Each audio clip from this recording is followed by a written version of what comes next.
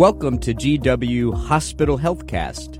I'm Dr. Mike Smith, and today's topic is, what is a Level 1 Trauma Center? My guest is Dr. Babak Surani. He is the director of the Center for Trauma and Critical Care at the George Washington University Hospital.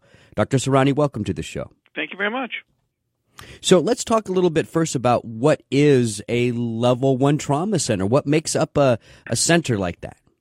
So the levels of designation are levels that the American College of Surgeons uses to determine the type of capability a hospital has to take care of injured patients. And there's a bunch of criteria and regulations that go into obtaining verification at a particular trauma level. Level 1 is the highest or the most capable level a trauma center a hospital can achieve in terms of its trauma status. A Level 1 trauma center basically means you can take care of any form of injured patient that may present to the hospital, whether it's injuries to the heart, the lungs, any other organs of the abdomen, the bone, the brain, spinal cord, whatever may show up. That hospital has the capability in terms of equipment as well as personnel to take care of that patient.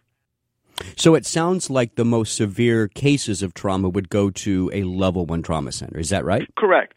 And this is something that the paramedics are also trained on. So they know where to take a patient depending on their particular assessment of the injuries that patient may have sustained. They'll take into account how that person looks, what their vital signs are, what the mechanism of injury was, how likely is it that this person is severely injured, and they'll make a determination, should we go to a trauma center, yes or no?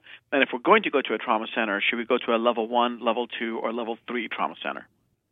So you had mentioned that there's a lot of criteria and requirements for a hospital to be designated Level 1.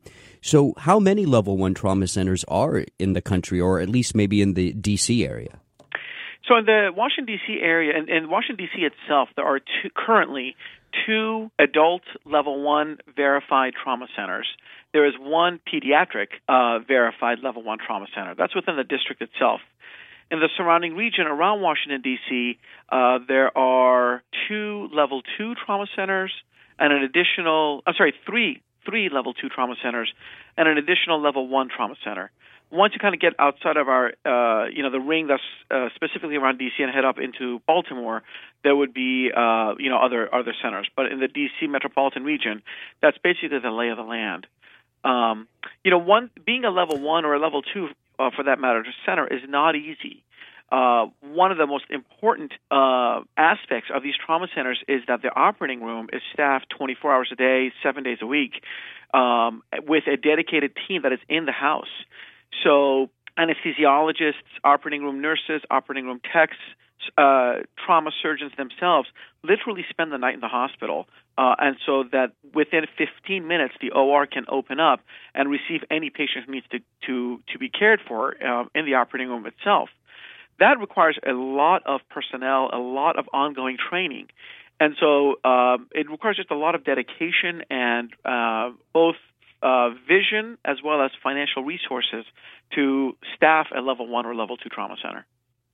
Yeah, and so you bring up a really good point. In a Level 1 trauma center, then, we're not having to transport a patient who maybe is very severe to another place to have a surgery. They can actually have whatever surgery they need, correct, in that Level 1 trauma center. That's exactly right. Part of the criteria are, do you have all the specialists that may be needed to care for a patient? So for a Level 1, we have anything from cardiac surgery, immediate open heart surgery, to neurosurgery, orthopedic surgery, trauma surgery, plastic surgery, urology, ear, nose, and throat surgery. It goes on and on. So there's really no specialty that a Level 1 trauma center doesn't have. They should be able to care for anything that walks into the hospital, but in reality doesn't walk into the hospital. It's brought in by paramedics. And the entirety of the care stays in that hospital from beginning to end. Some trauma centers, such as ours, have a built-in rehab unit as well. So our patients would actually stay at George Washington for ongoing rehabilitation once their acute care needs have been met. Other trauma centers aren't like that. Other trauma centers have agreements with, freestanding rehabilitation centers and would only transfer a patient out of the hospital when it's time for that individual to undergo rehabilitation. Right. So, somebody listening to this, they might be thinking to themselves, well, if I have an emergency, I'm going to go to the best place where all the doctors are, but not everybody has to go to a level 1 trauma center. Can you give us a little bit of background on who goes and who doesn't go to a level 1 trauma center? Yeah, the ones that definitely go to a level 1 trauma center are the ones that are very severely injured and at imminent risk of death. So that might be someone who is in a high-speed car crash or a motorcycle crash or, God forbid, has been shot someplace vital, like their abdomen or their chest. Those patients would all go to a level 1 trauma center because they need the capabilities that are immediately available, should they actually have severe injury. Patients who are a little bit less injured don't need to go to a level 1 trauma center. So patients who might be in a low-speed motor vehicle crash, patients who have fallen but not from great height, maybe fall off of a ladder, fall from standing for our elderly population. Those patients would do fine in a level 2 or a level 3, perhaps, trauma center. They still would benefit from the services that a trauma center can offer.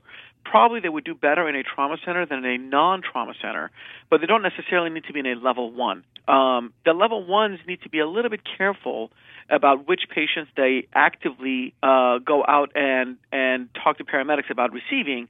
And the reason is we don't want to be in a position where we're overrun with patients who are less severely injured, and then when someone who is very severely injured shows up, our resources have already been expended on the less injured.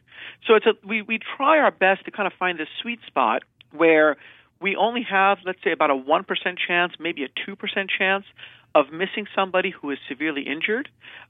In return, we'll take a good number that are not severely injured. We'll take maybe 30%. But we don't want to get that number to be too much higher. If we start taking people, let's say if half the patients who come to a level 1 trauma center are in fact not severely injured, then there's not many resources left for the ones that show up that are severely injured. So that's kind of how we try to do this. Right. And all trauma centers look at these numbers very carefully on either a month-by-month or a quarterly basis to try to make sure that we're working well with our paramedics in determining who should come here and who would be equally well served going elsewhere. And you mentioned before that the paramedics are trained in knowing who really should go to a level 1 trauma center versus a different level. And so if a listener is hearing this and they're injured, they can put some trust and faith in the paramedic that they will also make that correct designation for them. That's how it works, right? That's absolutely accurate. Remember that the paramedics are ultimately overseen by a physician. They have a medical command, and it's that medical director that is telling the paramedics through the protocols he or she writes what they should do if this happens or if that happens.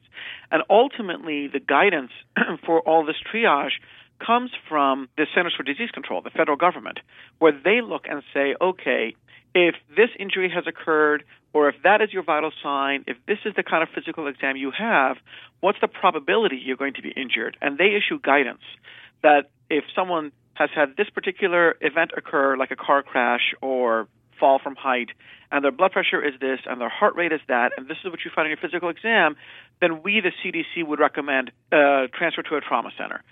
That guidance is then translated to protocols by the medical directors who oversee paramedics.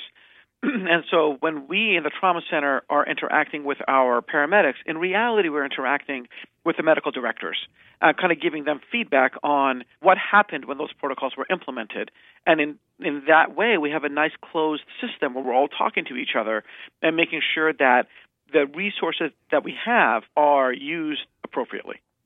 When somebody is admitted to a level 1 trauma center, and they are stabilized, they're no longer in that emergency, is it common for some people at that point then to be transferred to another community hospital? Not very commonly, no. More often than not, much more often than not, once you arrive at a trauma center, if you need to be admitted, we will admit you to our own hospital. And the reason is you're being admitted for a reason. You have bona fide injury, and we will take care of that for you. There's a good number of patients who come to the trauma center, they're evaluated in the emergency department, and are ultimately discharged home and told, you have either very minor injury that doesn't require admission, or, that's good news is you don't have any injury at all. But once you get to the point where you require admission, you're probably better off staying in the same hospital. We have your test results, we have your blood test results, we have your radiology results, and we've kind of established a relationship so we now know who that individual is, and we can care for that person. Certainly we'll reach out to their primary care physician at some point and let them know, that their patient is here and get a better feel for the patient. But in that moment in time, we will admit to ourselves. Dr. Serrani, in summary, what would you like people to know about a Level 1 trauma center? I think a couple things that would be worthwhile is a Level 1 trauma center is a true asset to any community. Having a Level 1 trauma center near you does nothing but increase your safety by allowing you to have immediate access to 2017 cutting-edge medicine. That's probably the most important thing. But please appreciate that trauma center comes with a cost, and that cost is what the hospital determines it wants to expend in creating all these resources. So I really think of you as the trauma center as kind of your friendly neighbor. I know the place is a bit ruckus, it's a bit busy, but it really is a safety net.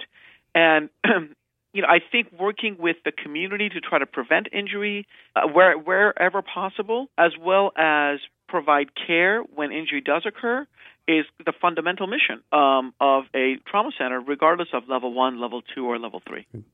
Right. Dr. Serrani, thank you for the work that you're doing, and also thank you for coming on the show today. You're listening to GW Hospital Healthcast with the George Washington University Hospital. For more information, you can go to gwhospital.com. That's gwhospital.com. Physicians are independent practitioners who are not employees or agents of the George Washington University Hospital.